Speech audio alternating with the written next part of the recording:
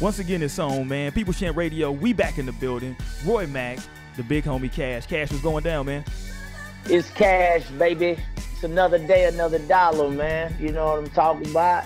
PCR, we back up in here, man, on a Sunday. Y'all know what to do by now, man. Hit that YouTube channel up, People's Champ Radio. Make sure you hit right there and you rate, comment, subscribe. Hit that bell icon to get notified when that new ish is gonna be dropping. Y'all already know that we over there in the iTunes sections of, we over there in the podcast sections of iTunes. We over there as well. And then iHeartRadio, we coming. No Chaser Radio, that's the movement. FEDDPC, that's the plug. Shout out to the homies. Hey man, what's before we get into the sports, Cash? Let me hit you with this, man. It was something online a few days ago, right, where they were coming up with, in terms of, I don't know if it was strictly hip hop, but for the purposes of this, it's gonna be hip hop. What they were coming up with this whole thing of what was the best 3 consecutive albums released by an artist, right? So it may be like, like the Kanye West run when his first 3 joints, the Dropout, Late Registration, and Graduation, right? They had that 3 run. Then you had some Jay-Z three runs of his, 3 albums. If you had to pick an artist, just like straight hip hop shit right now, what would be like the best run that you can remember? Or maybe not even the best, but the run that like you like the best. You know what I'm saying? Of somebody you fucked with that had like a 2-3 album run where you were like, yo, this shit is like consecutively, this is that shit. You feel me? Absolutely. I mean, man, it depends on what mood you in, man. I think Jeezy, because Thug Motivation 101 was such a classic album. I agree. That's a classic joint. And then he hit the recession. It was just like, I couldn't believe he was able to keep that same energy. I think that I was shocked. I was impressed. The project was an unbelievable project. Obviously, man, Kanye, he was really in his bag. He was really, really just like tapping into his own genius in those albums that he dropped. You know why I thought this topic was cool when I saw it? Because a lot of stuff is online. It's kind of goofy. I thought this was cool, though, because I was like, you know what? What you said was the thing that I thought made it cool, is that, man, when you hear somebody drop a classic joint, right? When you hear a college dropout, you're like, damn, that shit's crazy. When you hear what's the joint that T.I. did with all the hot shit on it, when the first like real King, yeah. I think it was King, maybe. When you hear that shit, you're like, yo, this shit is crazy. And then when they're able to backdoor that shit with some other crazy, you're like, yo, hold on, like you said, he was able to come back again and hit him like that. Let me give you mine, who I thought had a crazy run, right? And he kind of came, when he came in so hard, and he kept that same level. That was DMX, man. People forget about the run that X had when he came out. Absolutely. Bro, X came out and started dropping albums, and it was just like, hold on, wait a minute, hold on. You got another joint already? You feel me? Yeah. And all of them had bangers. You dig what I'm saying? All of them had bangers. And it was crazy when that X came out, because, the way he raps, his delivery is so aggressive already. You feel me? And it puts you in such a, it puts you in that mood like, okay, we finna, it gets you rowdy. It gets you ready. You feel me? Right. And, man, I like that DMX run. I always thought that his run was underappreciated. Because when I first heard that, what's the first joint, was it? Like The Blood of My Blood, I think was the first joint, right? Uh-huh. And then he had that, Then There Was X. And when I remember hearing Then There Was X, I was like, oh my God. But yeah, I mean, listen, that man, DMX, he had an unbelievable run as well. One of my favorite artists of all time, for sure. I'd have to look at the how the albums drop, but just off the top of my head, definitely those artists. I think there's too many artists to name, real talk. I mean, because I could probably go down to I think, for me, Pusha T. After he dropped My Name Is My Name, what's the name of his mixtape, man? He dropped right afterwards. It's just like his projects have been very high quality, back to back, So it's just a lot of artists, man, that for me, And have been yeah, able to, shout out to the artists, because when you're able to do that, I think that now we're talking about art. I think that's when you really separate like the artists from dudes who out here just kind of rapping. You know what I'm saying? Like, okay, he can rap. He had a couple hot tracks on the joint, but definitely. artists, you know what I'm saying? Artists are giving you the ones that's giving you project after project, especially when you give me a couple projects in a row, man. So that's some quick hip hop shit. You dig?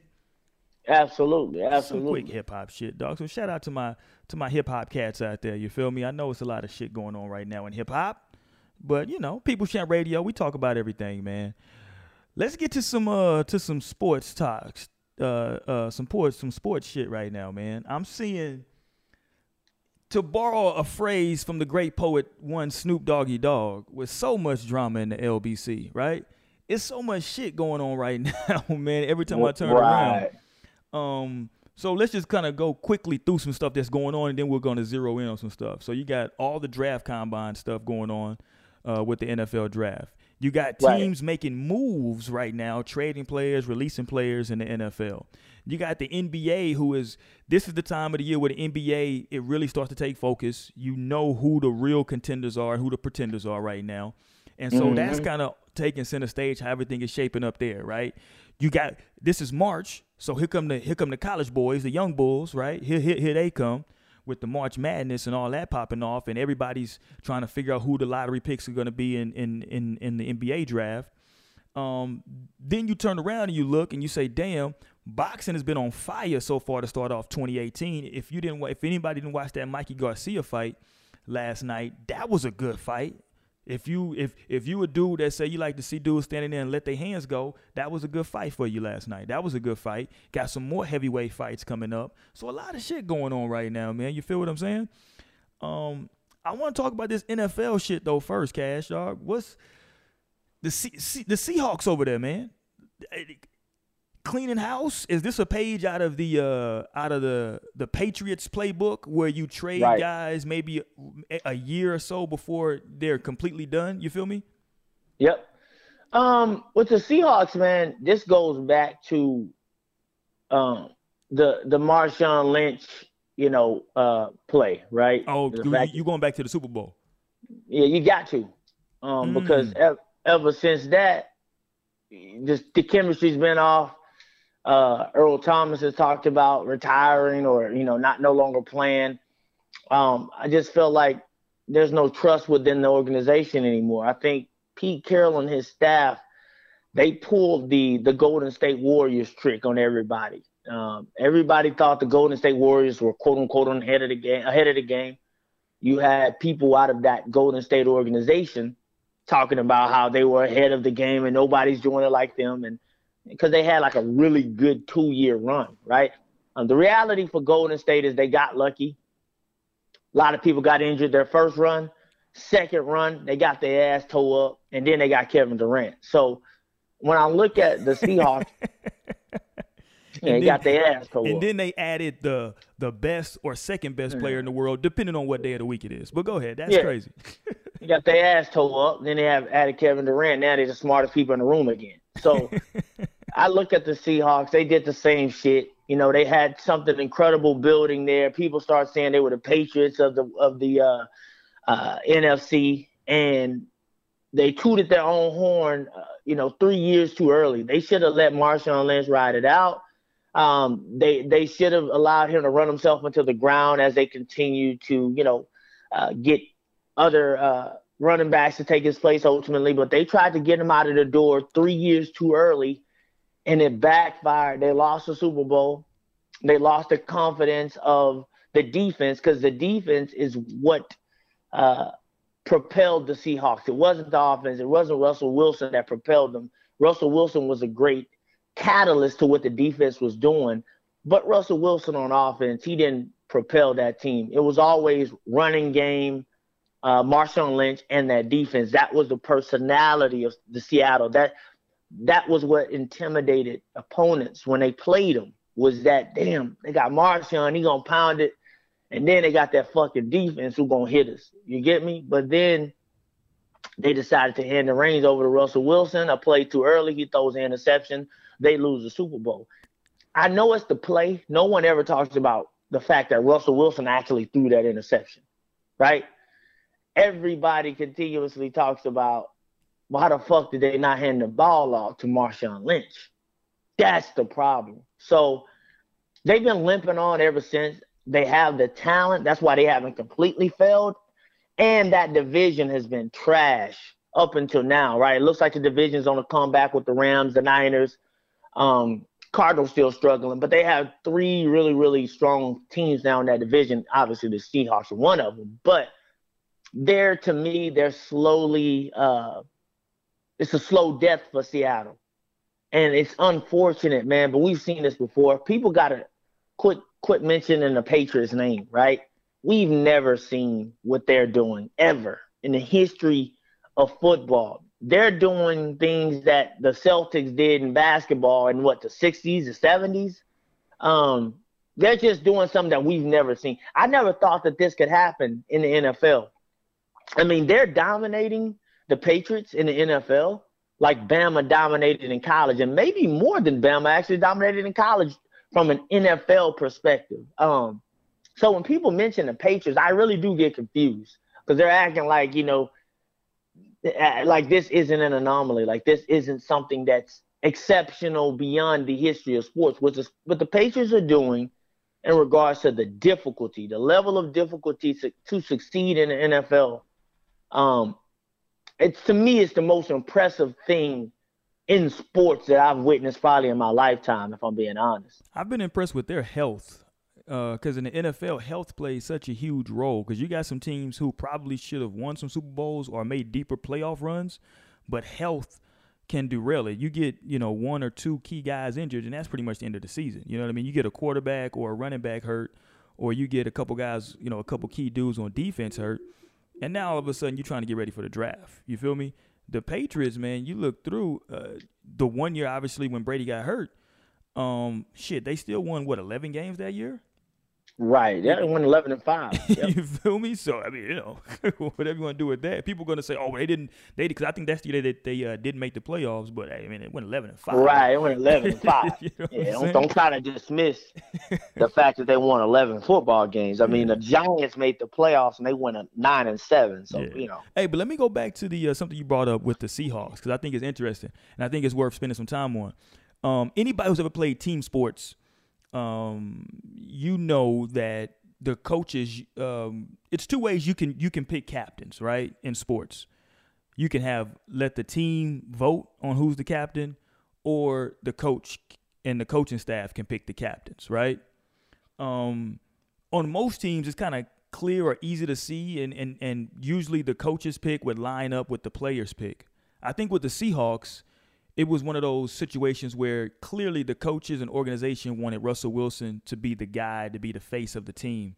Yep. And from a team standpoint, everybody on that team, probably including Russell Wilson, really rallied behind Marshawn Lynch. Mm-hmm. Everybody on that team really I can't really recall seeing a defense feed off a running back the way that team fed off of Marshawn. And It's definitely unprecedented. I would say the closest thing that you'll probably see would have probably been Jerome Bettis with the Steelers. Right. And, his personality mirrored the defense, and it would have been Jamal Lewis with those Ravens. Right. And what's funny? But of the three, I would still say Marshawn Lynch. And Frank Gore with the 49ers, by the way. And what's interesting, especially in those first two dudes you named, both of them had trash quarterbacks when those teams were really rallying behind them. You know what I'm saying? Yeah. And Wilson was a guy, obviously no one's going to shit on Wilson's ability, right? The motherfucker can play. Huge fan of Russell. The motherfucker can play. But from just a team standpoint, Marshawn was the heart and soul of that team. And you could see immediately, not only did Pete Carroll lose the players in the locker room, I mean, he lost trust. He lost credibility. I mean, immediately guys come out and started the next season. They started in games questioning play calling. You feel what I'm saying? They just because I would love, and I know, because of Russell Wilson's personality, he probably won't talk about it now. It'll probably be something maybe he may get in depth to. I'm talking really in depth when he's retired. I want to really know, because like you said, no one ever talks about the fact that, hey, fuck the play call. Wilson did throw the pick, though. You know what I'm saying? Yep. No one ever talks about that. And I really want to know what, if anything, what his thought was when that call comes in. Because I agree with you. everything with the Seahawks to this point, with those trades and releases, everything about that goes back to that Super Bowl and that Absolutely. one play call. Because understand, and this is why we talk about this a lot right here on PCR, how little things that happen in sports literally change the dynamic of history. You feel what I'm saying? Because it's no reason, absolutely no reason that the Seahawks shouldn't have won that Super Bowl that year. Now you're looking at a team that's a two-time Super Bowl team. Russell Wilson's a two-time Super Bowl champion. That may even end the run for the Patriots at that point. You feel what I'm saying? That may be like, you know what? We came here, we lost again. Hey, listen, we're out of here. You know what I'm saying? We're done with this. We're just not good enough. Yeah, right. We're just not good enough. You feel me?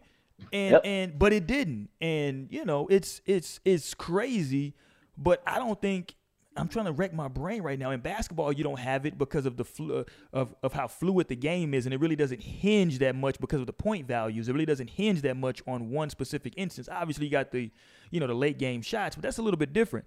This situation was something in which a single play call literally changed everybody on the field's future. I'm talking coaches, players, everybody changed over that one play call. I don't know if I can ever go back to a single moment that I can recall in sports that represented that big of a change. You know what I mean? Historically.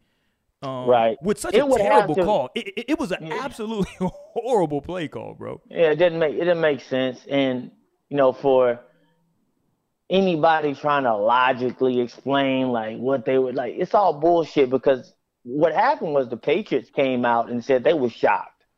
They said that at that point they conceded that the Seahawks was going to score, on a run, and what they were going to do was just try to allow them to score fast as they could, so Brady could get the ball back, which makes 100% sense from the Patriots standpoint, right? And we've seen that before in Super Bowls. Not just in games, in Super Bowls, we've seen that strategy before.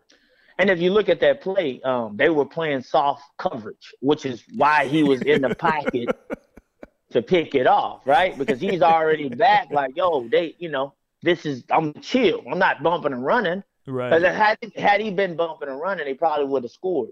But here's the deal, man. When I look at that play, and again, I hate when I see coaches try to come on the show, right? These shows, and really try to, you guys don't know football because man, shut the fuck up.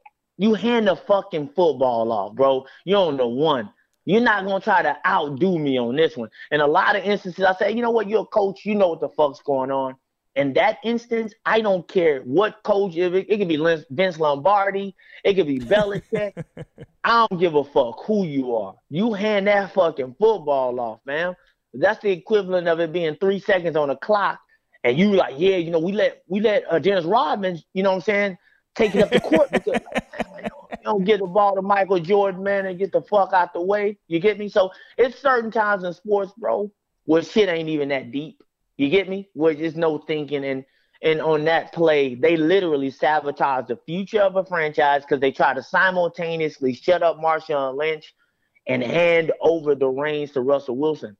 And that shit is much deeper because Marshawn Lynch was having an MVP type run pre-Super Bowl. See, people don't remember this, and this is why it's more important to be able to witness history for yourself versus reading it.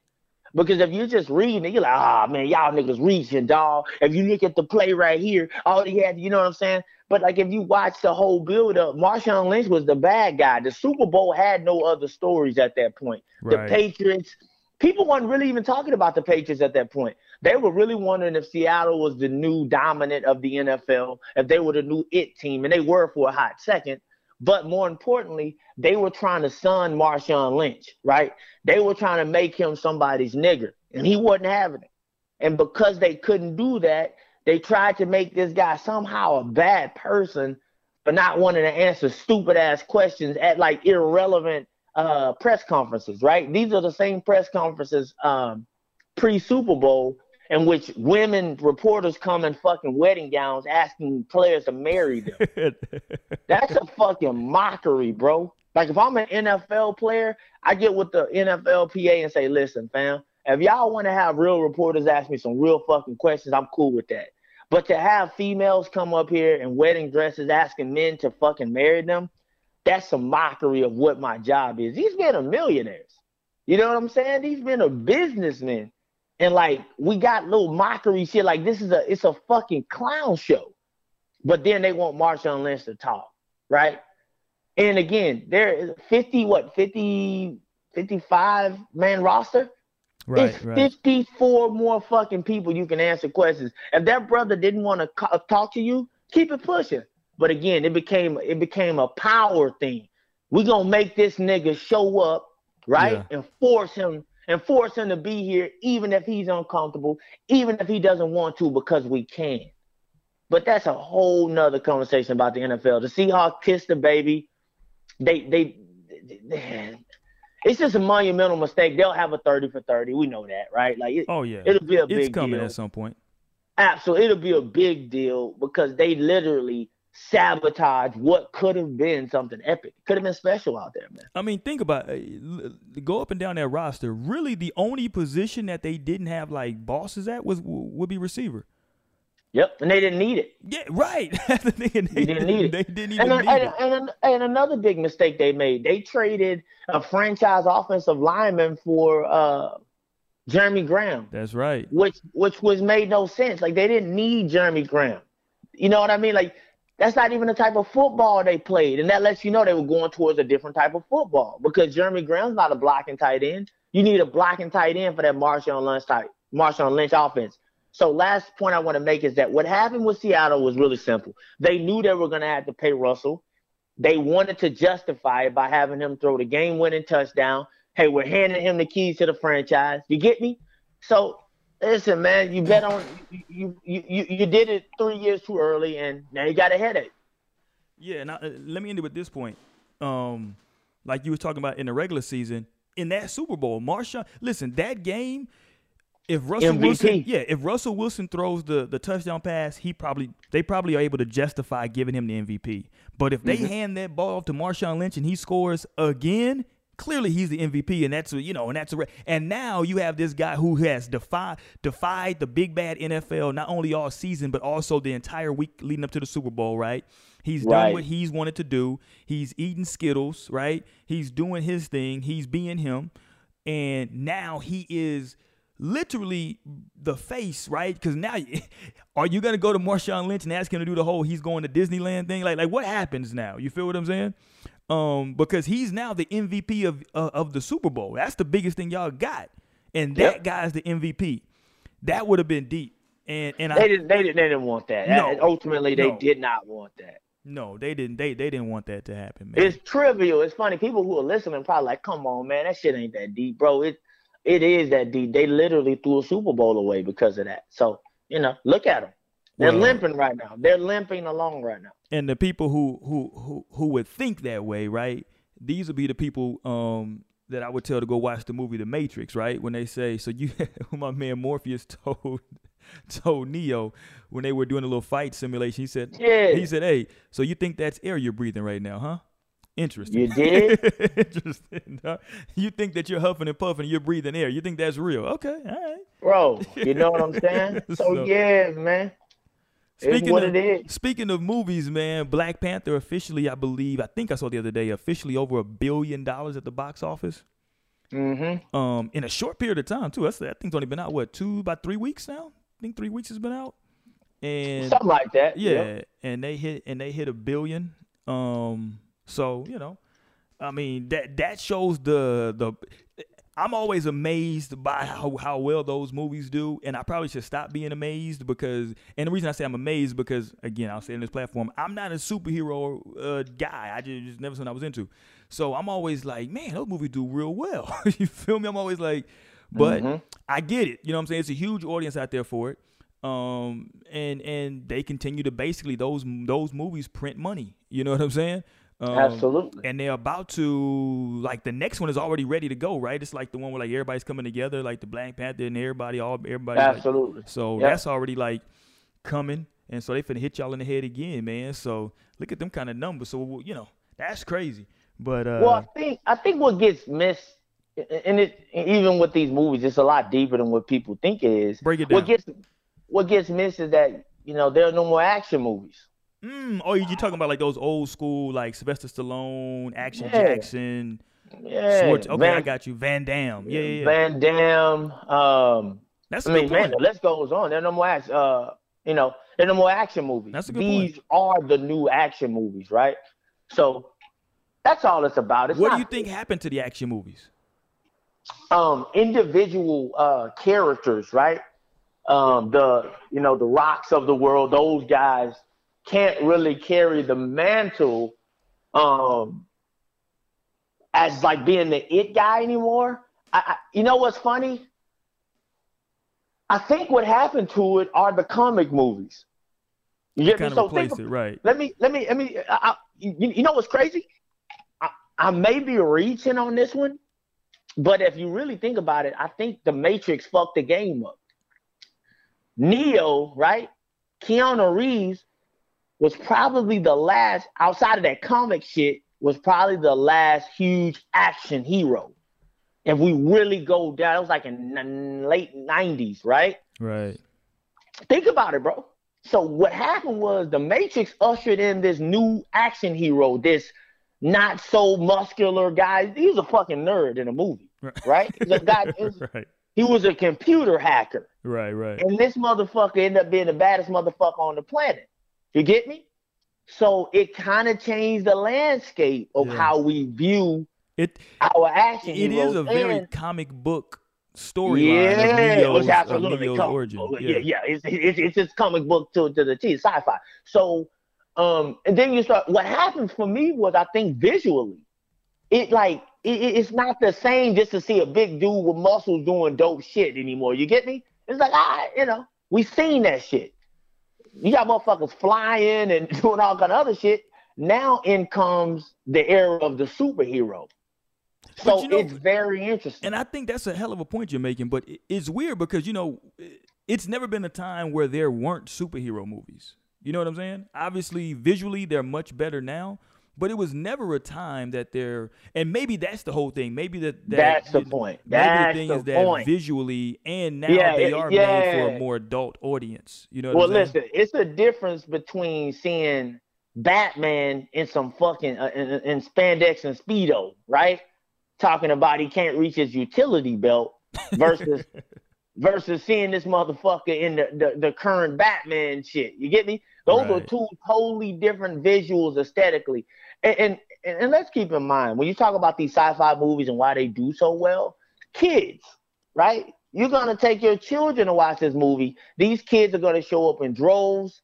That's who's really putting the money. I'm not saying adults don't go to these movies. Don't get me wrong. Because I was going to disagree with you there. I think it's the high school age on up. I think it's because everybody you'd be wrong.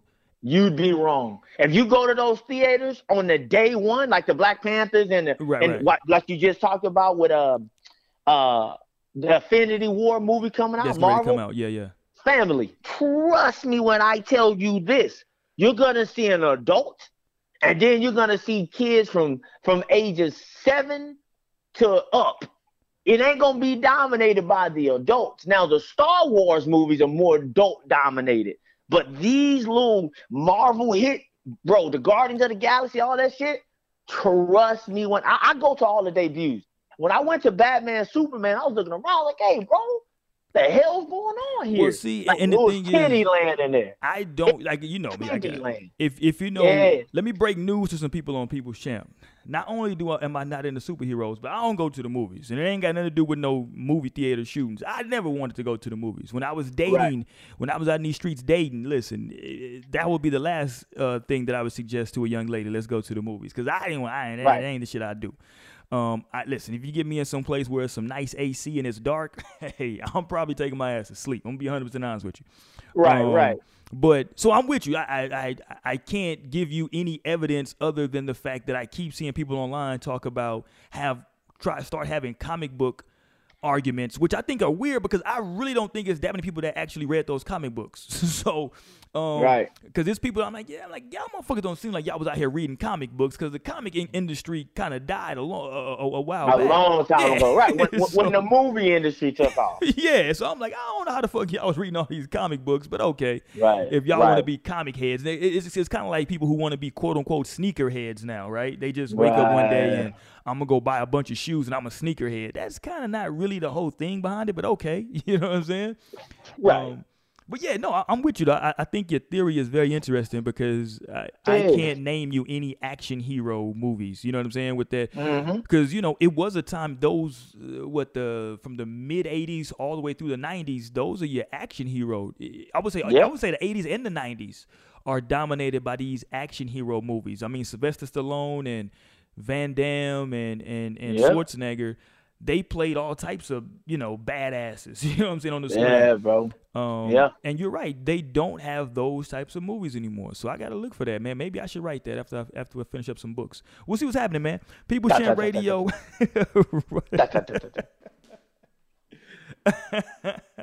People Sharing Radio, Roy Mack and Cash.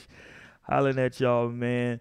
Hey, so we got into the Seahawks in the NFL. How about this combine, man? I feel like this combine that just ended was, if I had to pick a word, I would use uneventful for this combine. Man. It just seemed like, like blah. You know what I'm saying? It wasn't, I don't hear anybody like, these quarterbacks, it seems like they were, trust me, the Mel Kipers of the world, the McShays, they were trying their best to crown one of these damn quarterbacks. They wanted to suck one of them off. But nobody really showed anything, you know what I'm saying? Because it's kind of like, me and you talk about track all the time. The one thing about track is it's not a subjective sport that when you're viewing it. You know what I'm saying? With the combine, that's not really subjective at the combine. You do certain things, and you get certain numbers for it. We all know that if you jump a certain height, you got pretty good hops. Now, none of that to me equates to you being able to play football, but it does give you, hey, if you jump that high, hey, that's if he jumps 42 inches, that motherfucker can jump. You know what I'm saying? I don't know if he can play football, but the motherfucker can jump. You feel what I'm saying? Right. If you're running a 40 and you run a certain time, that motherfucker's pretty fast. You feel me? If you're out there throwing a football to a guy, again, I don't know if you can deliver that football when you got a 250-pound linebacker running at you with pads on, and you got pads on, and I don't know if you can still deliver that football that way, but if you're throwing routes and you can get the ball to him, okay, that motherfucker doing pretty good. And in this combine, it just was like, you know what I'm saying? A lot of off-target throws. I don't know anybody. I know we talked about Shaq last week. I mean, he was the only guy, and I think a lot of that was because of, his condition is what really put the spotlight on him, obviously, right? Absolutely. But nothing else really. You know what I mean? Even the kid from Penn State, I don't think anybody really changed their feelings. I think there were people out there that liked him coming into the draft and thought he was one of the to be a top pick, and he didn't do anything to really change that one way or the other. You know what I'm saying? Right. So I think the worst thing about the combine now is that kids grow up knowing about the combine, and seeing all the numbers. And I mean, because I watched Lamar Jackson when he was throwing. Mind you, they're just throwing to wide open receivers in shorts and in t-shirts. Right, backyard shit. That's backyard shit. Yeah, bro, backyard shit. This guy Lamar Jackson was throwing balls in the dirt. He was throwing short passes. They were falling short. It was weird because I was like, this brother really is feeling the pressure of the combine. And not the game. On my Iverson shit. Not the game. Bro, not the fucking game. The combine, man. The combine, sir. And I think that, people are too aware of the combine now, the players, and they can see all the numbers now because of, online access. And it just waters it down. And, the combine, my feelings about the combine anyway. So I think this year has been probably one of the least intriguing combines. Shout out to Dallas. You know what I'm saying? We here. The NFL draft's actually going to be here in Frisco at the Star. So, but the combine has it's been quiet, man. It's weird because I just feel like they're reaching. Instead of people being honest and being like, listen, I just don't feel like from what I've seen enough, right? I mean, I could be totally wrong. Maybe I just haven't seen enough from either of these guys. Keep it pushing. But they're going to try to make someone something that they're not. But let's get into something deeper about the combine. Let's do it. And I don't know if you heard, but these questions that get asked, right?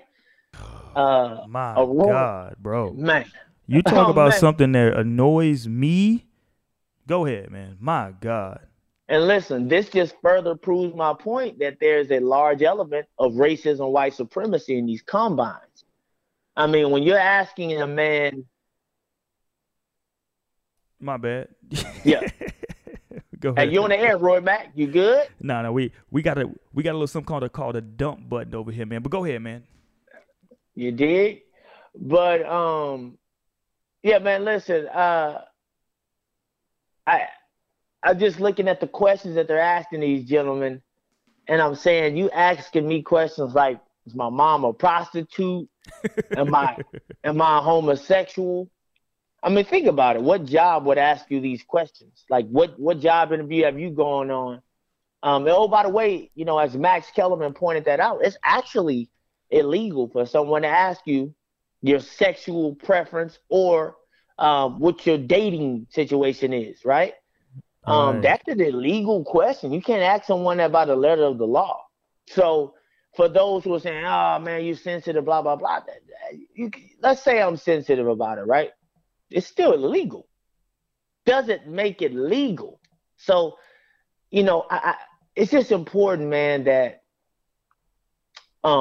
these things be addressed for me personally, just because the NFL is treating these young men like animals, right? Like, these are human beings, man. You can't ask me certain things. You can't ask me my mom was a prostitute. I mean, I remember when they talked about, Dez Bryant's situation a long time ago. And here's the deal. This is on the NFL Players Association. Once again, they got to take some type of stance, man, because the NFL is just allowed to do what they want when they want. And if I'm to be paying representation, which the players do pay into the NFLPA, I'm assuming, right? I need y'all to have my fucking back, bro. And I need to be protected when I come into this league. You could ask me about X's and O's. Don't ask me shit about my personal life unless it's a criminal activity that I was engaged in. And yeah. But asking me about my mom being a prostitute, that's grounds for hitting you in your fucking face. And what I was going to say is this. What I would want to know is, not even want to know because it's a bullshit answer that they're going to give. I would want to hear the bullshit answer that they give as to why that's relevant. Whoa.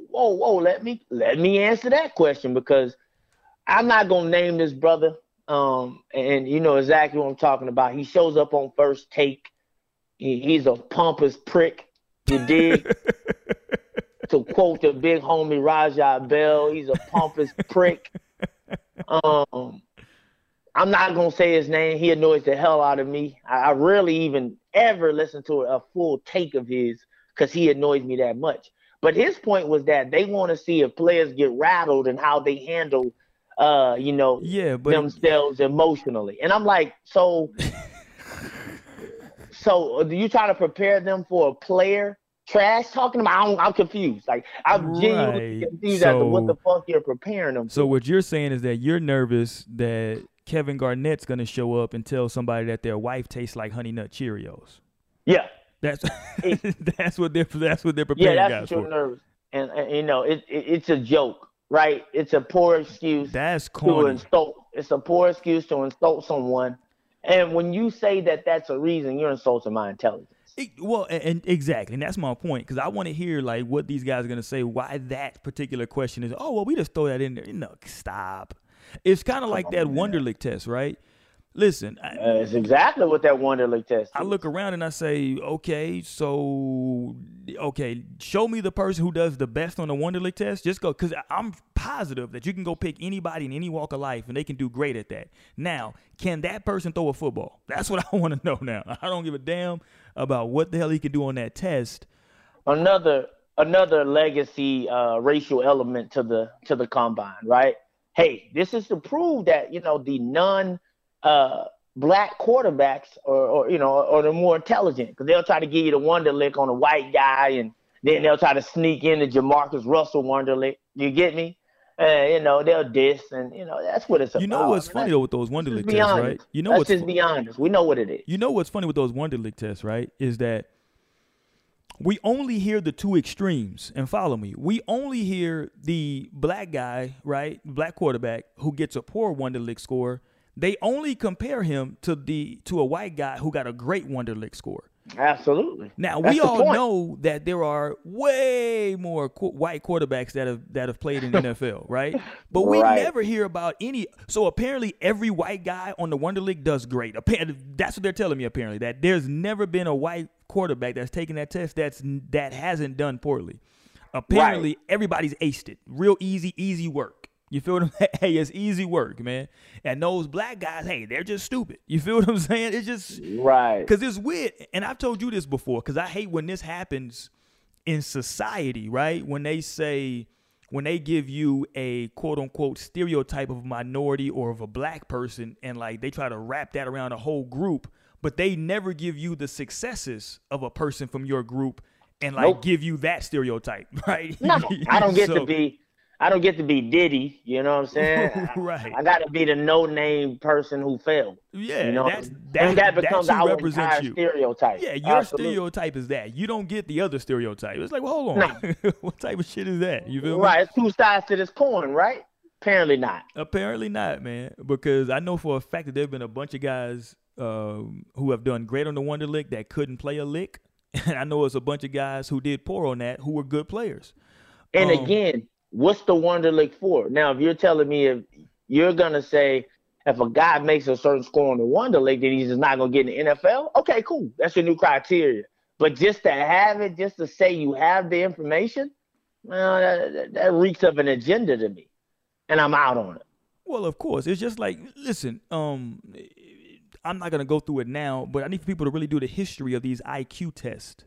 I'm not talking about where the studies that people do where they say, well, the way it's written. No. I'm not talking about like the way it's written. I'm talking about do the history on the IQ test. Right. And what they were brought into existence for, what they were used as propaganda and tools for. And that pretty much gives you, to me, an equivalent of something like a Wonderlic test. Because, again, unless you're telling me that when a guy's blitzing you, he's going to, like, ask you some type of a question, right, at that very moment, then I'm cool. And then guys start telling me stupid shit like, well, it actually helps us in demonstrating intelligence because, see, let me get on my shit real quick. Here's my hugest problem with the NFL, specifically with the quarterback position, but with the NFL as a whole. The NFL coaches and even sometimes players really try to make that shit way more complicated than it is, right? So they try to say that the Wonderlic test, that helps you determine intelligence because, hey, if I give you this playbook, how can you remember it? How can you, nigga, it ain't even that fucking deep, bro. Listen, we all know if anybody who's played football beyond like the Pop Warner level, listen, it's only a few routes you can run as a receiver, right? It's a route tree. Everybody knows it. If you go to a different team, they may call that route something different, but it's the same fucking route. You feel what I'm saying? Right. It's only so many things you can do on a football field.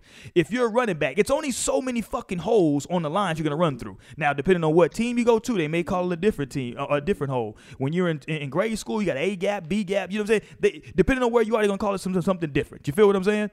Yep. But it's very fucking simple. Now, the NFL, right, wants to give everybody these fucking playbooks back in the day. Now it's on tablets, but they want to give you these playbooks that look like encyclopedias. For what reason, I have no fucking clue. You dig what I'm saying? And it's funny because these guys that they pick to run these so complicated plays, a year previously were in fucking college getting their plays from fucking signs with the face of fucking Will Smith and fucking a TMT logo. Yeah, what the fuck are we talking about, bro? Right, you know what I'm saying? So, look at Marcus Mariota. He ran that offense at Oregon. And they got signs of fucking Rihanna on the sideline, right? Right. That's how deep So football is. That the yeah, play call stop. is Rihanna plus fucking Kevin Hart minus. Minus Bieber, Yeah, what the fuck are we talking about, right? A bro? mockery. Yeah, what the fuck is going on, man? You feel me? That's how, and I hate that when they do that shit. 'Cause they make it seem like you just have to be this fucking like it's a fucking war strategy that you got to remember. Like, stop, nigga. You know this, Cash. You played football at a very high level, even at the collegiate level. You played football, and you know. Listen, it's Come only on, so man. many defenses you can run. All you do is you call it different stuff depending on who's putting it in and where you're playing at. You feel me? Hey, listen. Essentially, it's 5 defensive schemes you can run for the secondary. 1, 2, 3, 4, 5. Literally, that's the fucking name of the scheme. Man. They may call it shit rocket something or some bullshit. It's cover 1, cover 2, cover 3, cover 4, and then cover 5 is basically ultimate prevent defense. So it's all bullshit. They try to pretend that this shit is much deeper than what it is, which is why a lot of analysts are really, watching this whole analytics Right. inception, right? Because Right. what the analytics thing is about, it really is not about getting it right. What it's about is getting these quote unquote dumb jocks out of here. And I think we all know who the dumb jocks are, because if you look around and you see who all the analytics guys are, they look very similar to one another. There's not a lot of diversity when it comes to, these analytics and who's giving you the analytics. You dig? So everybody knows what all this cold shit really is about, man. That's why they snuck the analytics shit in. And, now instead of watching, the game, they're trying to manipulate me into believing that, like, what you can do is like put these numbers together and, the QBR and all this shit. Listen, if analytics were real, Eli Manning wouldn't have beat Tom Brady and the Patriots twice in Super Bowls. You get me? Fuck out of here with that analytics shit. Eli Manning statistically, bro, is a mediocre quarterback. But we both know that in the playoffs, he showed up more oftentimes than not. Real talk. And in football, just like we're speaking English right now, just like in language, right? You can understand what I'm trying to convey, because what we've done over the course of however many years you think it's been, but what we've done is we've basically came to an agreement as a society that these words mean these things, right? Now, we can all wake up tomorrow and like make up a fucking word, right? Tomorrow, Yep. and just all agree that means this. We can Yeah, literally do that. we do it every day in the English language, That's what I'm especially in saying. this country. That's we what I'm do it saying. every day. We all woke up. We woke up one day and they put the word bling in the dictionary with a definition. Right? It wasn't in there before. They put it in there because we had already all agreed that we knew what bling meant. You feel me? Right. We understood what we were talking about when we put that shit down. Yeah. And so in the NFL, what they do, and listen, the Patriots said, I ain't got time for that shit. What I'm gonna do is just record your practices. But listen, what the NFL does is Bro, they've all. I'm just gonna record these practices and keep it pushing. The NFL said that like these other teams are so good, but we have to come up with this like super coded language. I mean, think about it. Nowadays they don't have it because they have these tablets. But you remember, and other people out there remember, you used to see guys going to camp with these huge fucking playbooks, bro. Yep. And it was, them Shannon Sharp years. even on the, I'm talking even on the high school level, college level of guys having these play. And I'm like, my God. I remember when I was in high school seeing my guys that play football get their playbooks. And I'm like, I used to just be laughing because I'm like, listen, man, I play basketball. We just run motion, dog. Come on, bro. I ain't got time for that shit. We just run motion, man. It's all bullshit, bro. Yeah, that's funny, man. That's funny. PCR, man. It's a horse and pony show. That playbook shit, it's just a horse and pony show. Yeah. Because here's why I know I'm right. Quarterbacks get traded in the NFL, and the next fucking week they're playing for a different team, and like, they're taking snaps. Like, right. I remember watching Sam Bradford get traded to the fucking Vikings from the Rams, and that brother started the next week. Game over. They didn't and don't give me they ran a similar offense. No, they did not run a similar offense. It's all bullshit, fam. So, And there it is. They man. know it. I know it. No, we all know it. And it's corny, man. It's corny as hell. But what it does, though, is job security. Because if they trick the general public into believing it is that complex, that's when people question them a lot less, right? And then they're like, hey, man, that guy clearly knows what he's talking about. Well, yeah, and it's funny because you brought up the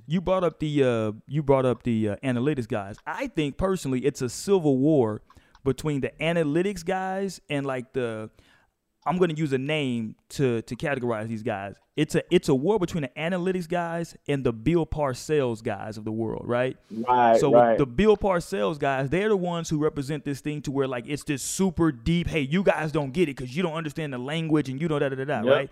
That's their approach. Then you get the analytics guys who they're on the opposite side. They say, oh, well, it's really the only reason you're even doing that is because on third downs on Tuesdays, going north against AFC teams at you know what I'm saying during night games, he's 50%. Like, what the fuck are we talking about, bro? You know what I'm saying? And the thing is, it doesn't have to be one or the other. As technology evolves, right? As we evolve, you can have both. You can have a healthy mix of both based on your situation. Every situation is not the same. You know what I'm saying? Well, let me take it from a basketball standpoint, right? I'm going to give you something where analytics helps and where analytics is fucking basically stupid. So analytics would help me if I'm coming into a game, especially like right now, March Madness is coming up, right? There are going to be some teams that some of these teams haven't seen even fucking play before, right? Kentucky, if they get in a game against against TSU, Texas Southern University, they haven't seen the damn TSU game all season, right? No one has, right? So they don't know what they do. So analytics would help you because somebody can come in and say, hey, well, this team, they average shooting X amount of threes in the second half of games. Typically, they shoot more threes or they shoot more threes in the first half of the game. So, hey, we want to guard the line because in the first half of games, they shoot, 20 threes versus the second half, they tend to only shoot about 5 to 7. Right? So that may be something that can help me from an analytics standpoint. Where analytics is fucking stupid at, if somebody tell me, hey, well, the analytics say that when LeBron James touches the ball in the offensive possession, the chances of the Cleveland Cavaliers scoring go, no shit.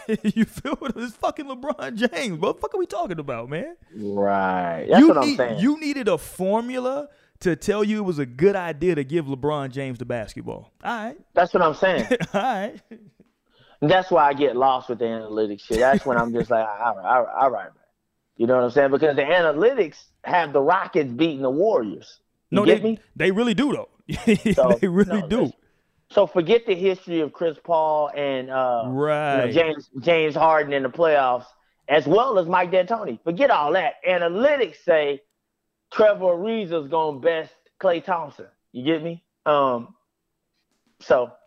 You know what's funny? Some of the analytic stuff may say that like there's really not that much difference between a Klay Thompson and a Trevor Ariza. So what I would do is say, all right, cool, you take Trevor, I'm gonna take Klay. Have a nice day, bro. You know what I'm saying? Since you want to take, hey, cool, go ahead and have him, man. I'm gonna take Klay Thompson, take my chances. Right, you get me? I'm gonna take my chances with Klay. That's what analytics will get you your ass out. It'll get your ass out. That's what it'll get you. But shout out to analytics, man, to borrow a new slogan, Analytics, they may be out here helping to keep America great, man. You know what I'm saying? Keep America great, dog. Hey, something need to keep America great. Keep America great, man. Shout out to 45 out there in the office. Apparently that's going to be his new campaign slogan for 2020. Keep America great. So, because he said he already made it great. 45, huh? So now all we got to do is keep it great. Hey, you know what's funny about the 45? The only reason I even the reason I think that's even funny is because from a sports standpoint, 45, people always say that for Jordan. You know what I mean? MJ. So MJ. It's hilarious. But anyway. It's fitting. Very fitting. Right? Because 45, he quickly got out of that jersey because it was like, hey, listen, let me go back to this real shit. Yeah, this shit flopping. That's part of the little tongue-in-cheek reason why I always say 45 because I I got a deeper meaning behind it, like you said, Well, because that 45 shit flopped. That's why Jim Rome called his ass 45. Yeah, because the 45 shit flopped. Cut this shit out, MJ. You getting your ass towed up, boy. Yeah, and that nigga went from the best shooting guard ever to like the 10th best shooting guard in the NBA with that 45 shit. And let me ask you this. We're gonna talk about Jordan real quick. Why does Jordan get a pass? I don't know if it's a pass, but yeah, let me say it that way. Why does he get a pass for those Warrior years? And here's what I'm saying, right? Because I'm gonna defend Kobe. News break, everybody, right? On People's Champ Radio, we're gonna get a defense of Kobe Bryant. Kobe in his 19th and 20th year didn't get any slack. People were really talking about like they should have made the playoffs. Right. People were like, yo, he should get in the playoffs. Meanwhile, Jordan, for whatever reason, people make it seem like his career literally ended. And listen, for me, for real people who really watched Jordan and really saw him, we get it, right? That like the last time we saw him at his quote unquote peak was Game 6 against the Jazz. I think everybody would accept that. Right. But the story didn't end there. You feel what I'm saying? He kept playing. Yeah, he kept playing. And the difference is, and what I would say is that, Kobe kept playing the entire time, but for whatever reason, we never moved the bar and said, okay, listen, this dude's almost 40 years old, bro. Of course he can't still carry a team the way he could, right? But right. Jordan, even though he went to the Wizards, people are like, well, hey, he still was averaging da-da-da-da. But hey, I'm looking around like, hold on. Y'all wanted Kobe to, like, take that roster to the playoffs in year fucking 20 in the West. Fuck are we talking about? Right. So what would be your theory as to why those Jordan Wizards years get, in my opinion, a bit of a pass? I mean, and I'm not saying he didn't play good because, look, I mean, his numbers were still decent, right? It was good numbers. Right. But a bit of a pass, in my opinion. Again, man, let me give you a deeper perspective on this Jordan shit, right? And listen, rightfully so Jordan's protected. Although I don't always agree with the protection, he's rightfully protected because what Jordan did was he ushered the entire NBA into a different era. They were leaving the era of the two teams dominating the NBA, right? The Magic versus the Celtics. The Magic Johnsons versus the Larry Bird. What's next for the NBA? The NBA wasn't really established yet. I mean, people start liking basketball, but, you know, baseball was still king. Football was obviously still king. You get me? Right. Basketball was still, you know, our new little brother in regards to sports. So the metaphor that I use for Jordan is, just as you're talking about it, I'm thinking about this. He's the little brother of, you know, he's in regards to the sports family, right? The baseball, the basketball, the football. He's the little brother, Michael Jordan is. And he's the little brother that actually became a doctor, right? He's a little brother that succeeded. And so they continue to covet him that way. Like, Jordan is the reason that the NBA in all its glory is where it is right now. Because what he did was he made us realize the potential of what the NBA could be, and then it materialized into, it basically reached that potential. To quote the great Michael Jordan, the ceiling was the roof. You get me? So, yeah, the ceiling was the roof, whatever that means. But the point is that what they got to, it's basically what LeBron is to this era, right? They got him from high school. They had him on the cover. He's the king, blah, blah, blah, blah. And this brother has been to what? How many straight finals now? 7? Yeah, some ridiculous number like that. So he's their baby. He's like, I told you. He's the I told you so. You get me? And so he can do no wrong. I get it. And after he laid the foundation down to what the NBA can be, and we saw it materialize from the Dream Team and the Olympics, and he just had so many great feats, right? The point is that everybody moving forward to protect Michael Jordan's legacy is going to be overly scrutinized. You're going to be ridiculed and critiqued at a different level, right? Because Michael Jordan is untouchable. We got to touch somebody. Everybody can't be the little brother. The big brother probably is faster and stronger, right? But hey, you still don't do it with the same type of finesse as little bro do it. Hey, little bro, watch this. You've seen it in families where you'll watch your family, go goo goo gaga over a little kid doing little silly shit, and like the bigger brothers in the back doing backflips, and they're like, "Hey man, sit your ass down." You know what I'm saying? We try to watch little man take his first steps. So that's what it is, bro. I get it.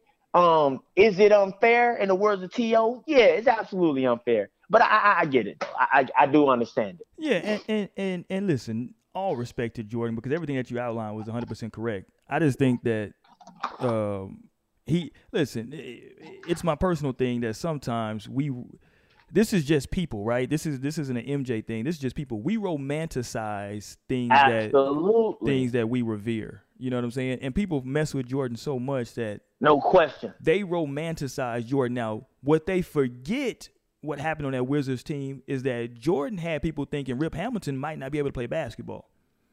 Yeah. Rip Hamilton had to end up going to Detroit and really getting his shit off again, right? And get out of Jordan's shadow. And Jordan was Jordan was 59 years old, and he had to get out of his shadow. That's it. Yeah, people had, you know what I'm saying? Like he really set him coming back. And listen, all respect to him. You know what I'm saying? He came back and he was still able to get his shit off, right? Yep. At the detriment of some younger players.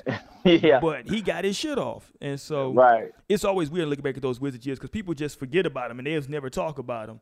And I get it because, people want to remember Jordan Game 6 versus the Jazz. But that, listen, I would like to remember Kobe in the championship versus the Celtics for the 5th one and let that be the end of the story. But it's not. Right. You know what I'm saying? After that, there's an Achilles tear. There's, there's all kinds of shit after that. You feel me? So it's funny because that's what actually makes these players special, the post-Jordan greats, because they had to deal with 10 times the scrutiny, right?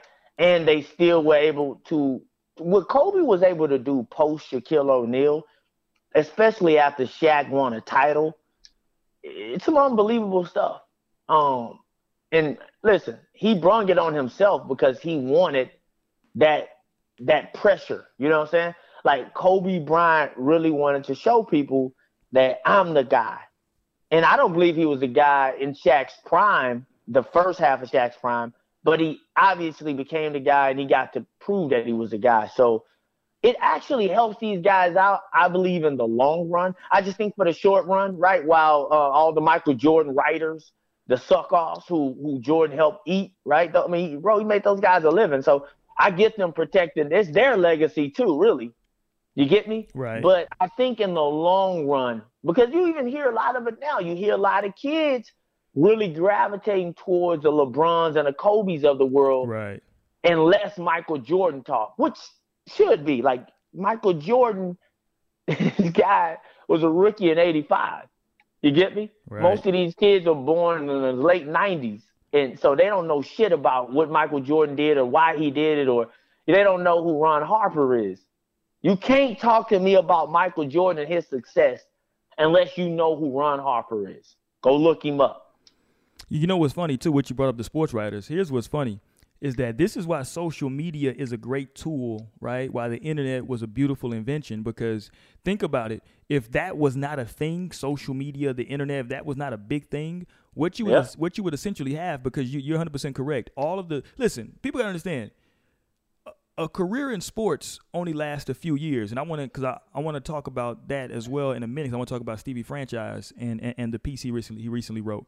But the NBA career can potentially not even be that long. It may be, listen, if you get to 10 years, that's a hell of a run of being a professional athlete. Meanwhile, you can be a writer at one of these papers for fucking 40 years. You feel what I'm saying? And what that means is your story and your voice lives longer than athlete does. And that's important. And you keep writing the narrative. You create the story. Absolutely. And in generations past, that's the way that people had to that's what people had to use to form their opinions were basically the agenda. Can you imagine if we lived in a world where basically you had somebody like a Skip Bayless who was just putting out his piece that's what you had to use, or somebody like a Who's the little fat coon over there at Fox Sports? Jason Whitlock. Jason Whitlock. Yeah, if you had somebody like that, like that's what you're having to go by. It's just like Right. their Colin Cowherd, these Right. guys. You know Like, what I'm if saying? you had to only go by what their opinion was, if their opinion was the truth, essentially, right? That would be the narrative. The narrative, you brought us up about MJ. Michael Jordan did win. He went 6-0, right? But he also lost, 9 titles essentially, because I don't think he got to. You get me? Yeah, he didn't get to the finals every year he was in the league, so he lost. Yeah, he lost more than he won. I want to say Jordan didn't get to the finals until his 9th year in the NBA, Right. which is fucking unbelievable based on the stories you hear about this guy. 10 years? Can you imagine a player now, LeBron James, being in the NBA for 10 years? They act like this brother is a failure the way they talk about him and what he's done. Oh, by the way, I think he made it to the finals in his 4th year, which is unbelievable, by the way. He shouldn't have been there. Team made it, trash team. But I digress. So the point is that that's what I actually admired about MJ, was that he did struggle and ultimately overcome. And then once he got the team, he just dominated, right? But the way the stories are written is as if MJ, everything he did was so incredible, and every move he made couldn't be matched. It's like, no, that's not real. That's not the real Right. Michael Jordan story. There's stories of failure and ultimately triumph. That should be what they should be praising MJ for. Right. But if they did that, they'd also have to give Kobe and LeBron that same respect. And that's what they're trying to avoid. What they would have to do is, if they did that, they would have to make Michael Jordan human. And Can't do it. Yeah, you can't do that, right? Yeah, they don't want him to be human. Yeah, you can't humanize him, because when you humanize him, that takes the shine off. Because right now, like you said, the way they talk about him, the way they talk about Jordan, listen, if you're a kid and you were born in the late 90s, maybe early 2000s, you don't even think Jordan ever had a bad game. You're like, shit, nobody can stop that. You know what I'm saying? Nobody can stop him. Because Michael Jordan averaged 28 points his rookie year, which it's unbelievable. When I see the stat, I'm almost like, I'm in denial that he actually averaged 28. But if you watch the games, in which I've watched several of those games, I've made it my business to go and watch full games of Michael Jordan's rookie year to see how the fuck this guy's averaging 28. I mean, it's unbelievable. Listen, Orlando Woolridge is the best player on that team that year, and he averaged 22 points. Far more efficient, better shooter, period. And he should have been at that point. But the point is Orlando Woolridge was the best player on that team. Michael Jordan was the most excitable player, the most athletic, the one with the higher ceiling, yes. But at the time, the more polished player and a better guard was Orlando Woolridge. And I know I'm right, because they shipped his ass out after that year. They were like, hold on, you still averaging 20. Yeah, they were like, hold on, you still averaging 22. And Jordan shooting the ball 40 times a goddamn game. We got to get you out of here. So, listen, go do your own research, because of what Roy Mack is saying is that someone else can write that narrative for you. And then you'll end up in a barbershop arguing at the top of your lungs about some shit that you really don't have the information. They just create parrots. You just become a parrot for whatever that argument is, man. Right. Which is a cold world. Yeah, it's a cold world. But let me do this, man, because I want to, the time is been crazy right now. I want to talk about Stevie Francis, man, aka the franchise. Hey, I'm gonna let you have this one, man. Do your thing, man. Listen, that's young man. Let me say this, right? For me, he's a top 3 most athletic, and we've talked about this before on People's Champ.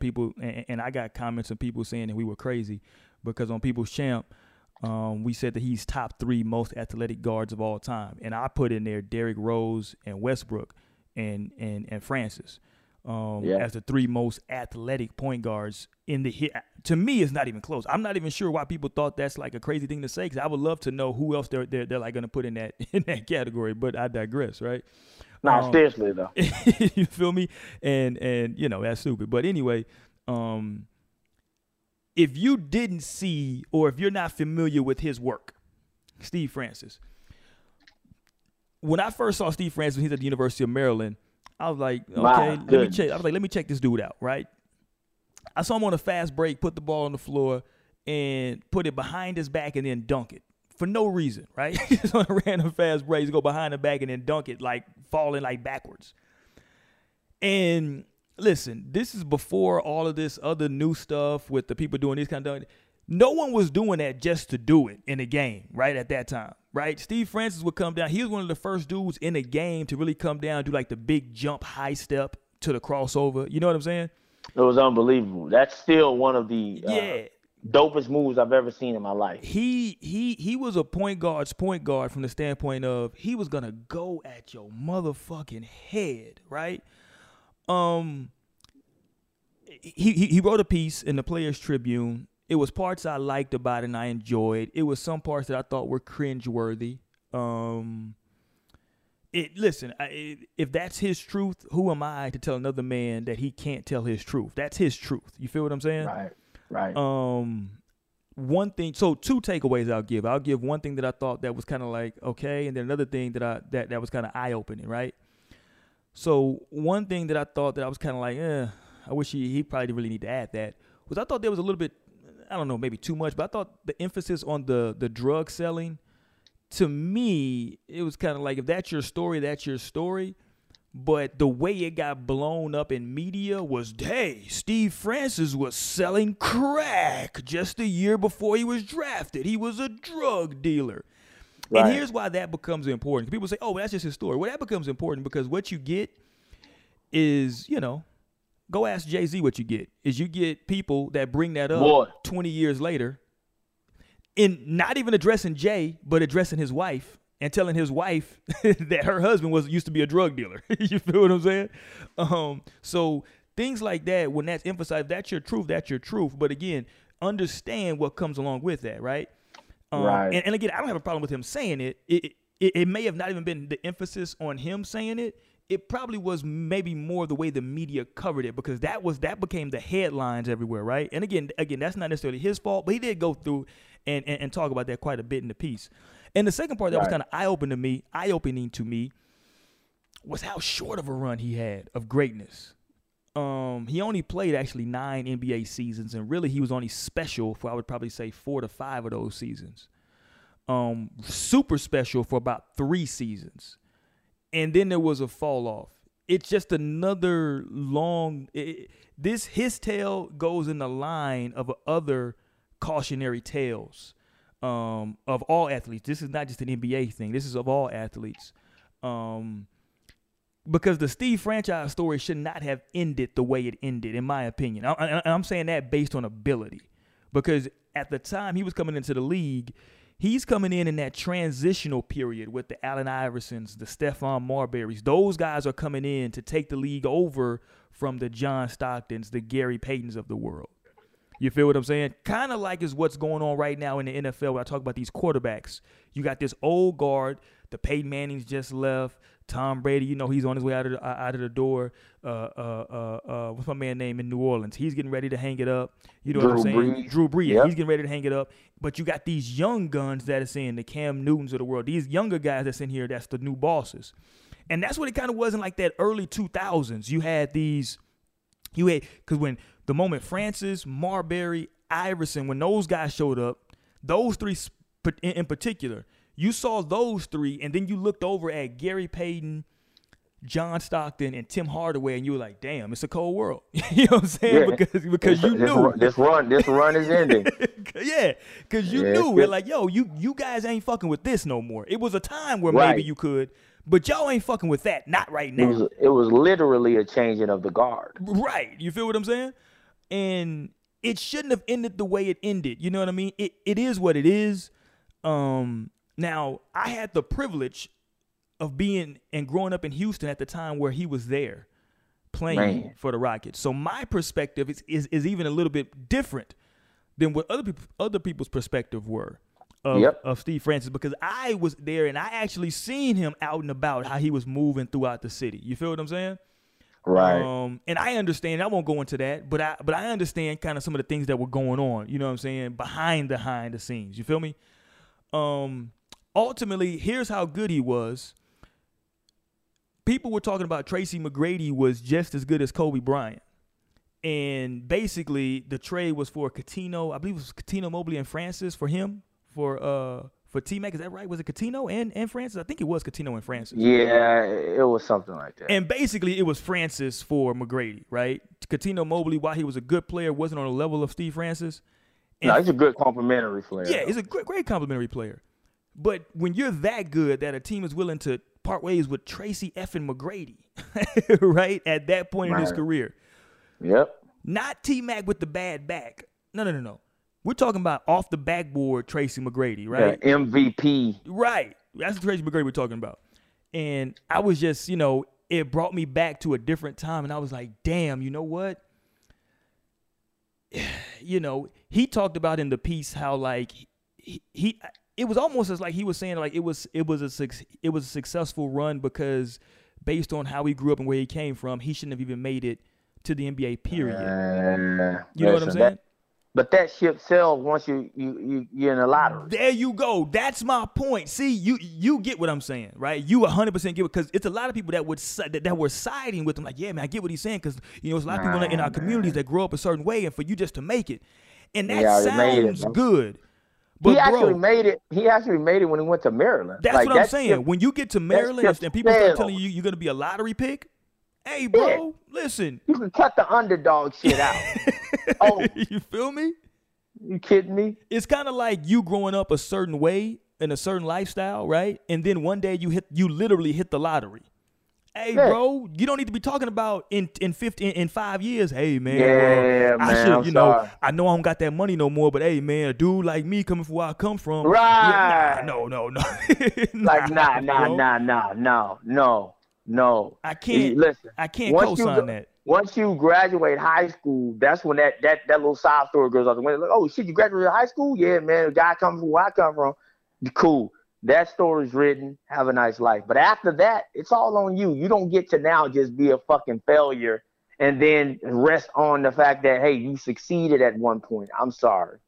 No. And I think a lot of people also piggybacking off of the fact that he said in the piece that that basically the way he kind of made it seem that like he was a full-time drug dealer and just like only like a part-time ball player, which I don't know if I buy that, right? And listen, I don't want to get into too much detail, man, about Steve Francis, but it sounds like this whole, moving weight talk he's doing is to cover up a habit.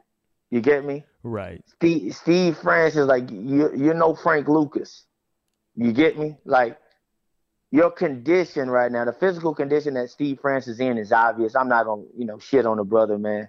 Hopefully he gets well. I know Jay Prince has had to come to his defense. Yeah. You get me? And I'll say it for the people who haven't read the piece, he is adamant that it is not a drug problem. He says that he had an alcohol problem. That's what he said in the piece. So I just want to put that out there for the people who have not read the piece.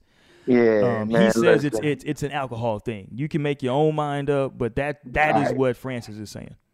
And MJ said the ceiling is the roof, but I digress.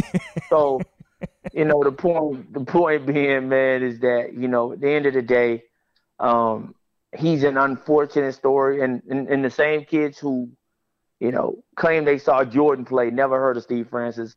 And if we mention him in the same breath of Russell Westbrook or Derrick Rose, they will look at us like we're a bunch of idiots. They have looked at us like we're a bunch of idiots. when, if my memory serves me correct, he's the absolute first of that type of guard to succeed in the NBA at that level. Well, he brought out the best in Vince Carter in the dunk contest. That kind of lets you know all you need to know about him. There you go. You feel me? Because understand, if Vince Carter misses a dunk, Steve Francis wins the dunk contest, and no one's going to argue about it. That's the thing. Right. Nobody would have argued. You feel me? They'd be like, man, I've never seen a guy lose a dunk contest with these incredible dunks, but hey, Steve Francis is an absolute monster.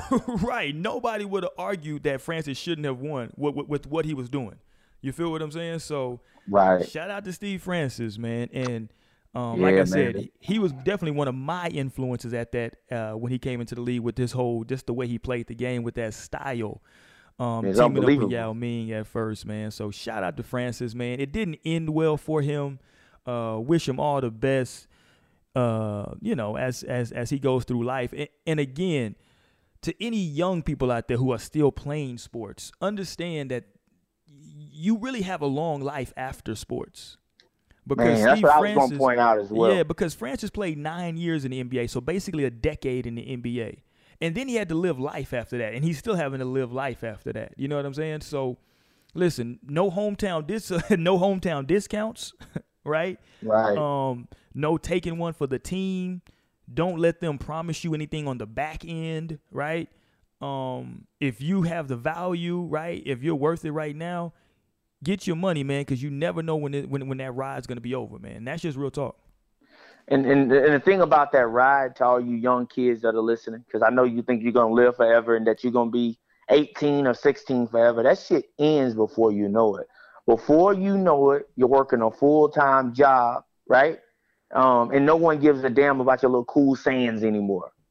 Right now, you feel like everything you're saying and doing is at the forefront of civilization. Because that's how I felt when I was a young dude. I felt like all my little cool sayings and all the shit I was doing, everybody was watching me. You get me?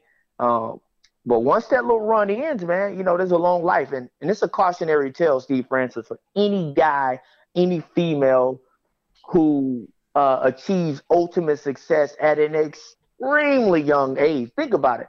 Kobe Bryant's retired, man. This brother's 40. Guy's in his 40s. So for the next 40 plus years, he needs to figure out, a different profession. Who has to do that? So or a even cautionary tale, man. Like you said, in the case of a Steve Francis, he came to the NBA, I think, at like 20 years old. Right. And in 9 years, he was done. So he wasn't even 30 yet. 30. You know what I'm saying? And he was done playing basketball, fam. And what's crazy is he could have even been done on his own terms in 10 years, right? We've seen it. Right. He could have been done. He could have been doing great things, but realistically, man, having that much time isn't the best. Well, I still think that the average like NBA career is only like 4.5 years, something like that. I mean, see, what happens is from a perspective of what we see on TV, we see the superstars. So we see LeBron play for 17, 18, 19 years. We see Dwayne Wade for all these years. We forget that, hey, man, you haven't seen some of these other. What happened to old boy that was on the bench? Well, that motherfucker's out of the league. You know what I'm saying? He's not in the league. No, real talk. That dude has a real job somewhere. Right. It may not be Roy McIntyre type of job. You may be making a lot more paper, but he ain't hooping no more. Right. Or he ain't hooping. So, yeah, man. You feel me? Yeah, man. And so, and let me do this before I get out of here, man. Recently, let me make sure I get this correct. I want to say it was LeBron, D. Wade, and Durant, who I want to say it is. And a side note before I get to this story, because I think it was Durant. Durant and LeBron are becoming extremely cool. That's just a side note for everybody. I don't know where I'm going with that. I'm just pointing that out. LeBron and they did the little famous little ride together with Kerry Champion. They work out together in the summertime apparently now. So, anyway. Right. Oh man. I'm just saying. The unfortunate of Hey, I can't wait to hear what Barkley has to say about this, boy. But I digress. Yeah, but they actually recently basically put some paper together, man, for like older NBA players. Let me pull it up. Okay, so it was LeBron, Steph Curry, Dwayne Wade, and Kevin Durant. They basically, man, put some paper out there for like medical for like older players, right? Spencer Haywood came out and was talking about it. He thought they were gonna just put a little something small together. They put like millions and millions of dollars into a fund, all just like the four of them, from what I know, to like really help these older players out. Because it's like I said, the average career might be 4.5, 5 years. And they put a lot of paper out there, man, for these dudes medical, because people don't realize, man, you go out there and you become like a dude like a Kenny Skywalker, right? His name is synonymous with the NBA. Nobody's seen Kenny Skywalker in 30 years, right? So we don't know what he's doing, if medically he's cool, because, man, these sports take a toll on your body. You know what I'm saying? You sacrifice your knees, your back, you know what I mean? You sacrifice all that. And what happens with insurance is you become insurable to a certain degree, right? Because you have all these what they call pre-existing injuries. So you're high risk. So, but shout out to those cats, man, for really helping out the generation. That's an incredible story, and you'll never hear it. So shout out to PCR, because everybody else wants to talk about, the same shit every day, man. We're gonna give you different shit. We ain't gonna regurgitate all the shit you hear throughout the week. Although some of you fans that aren't in no clamor for that bullshit, we're gonna give you real talk, and that's an incredible story. I hope that they, continue to expound upon these type of activities, man. Looking out for people within their own, community of basketball.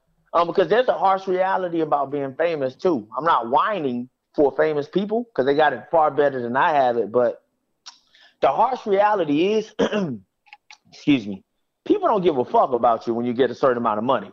You get me? Right. Like, people ain't trying to hear about your lows or your shortcomings, like the Steve Francis story. People don't give a fuck about you when you make a certain amount of money because they deem you as, hey, man, you got the money, fix it. You get me? So shout out to them for looking within and taking care of their people. More importantly, not asking for handouts when they actually have the resources to make that change. And so apparently, I don't know the details, right, of like the nuances, but apparently, and I'm reading this from the publication. I can't find where, because I would give them credit, but it's saying that they are giving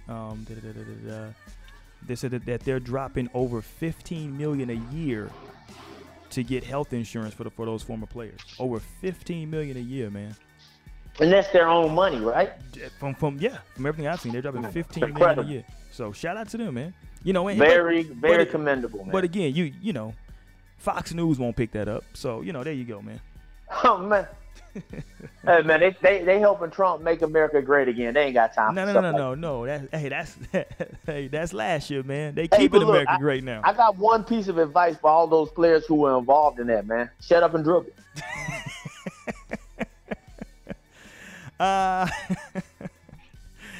Shut up and dribble.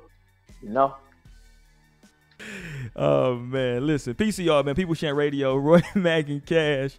We getting up out of here, man. Make sure y'all keep hitting us up on that YouTube channel. Hit us up in the podcast and iTunes. Anything else, Cash, before we jump up out of here, man, for today? Hey, that's it, man. Sunday fun day out here, man. You know how we be doing it, man. Be safe. Take an Uber or a Lyft or whatever the hell you out here doing. Just don't be driving, man. Out here drinking. Texas, man. We here.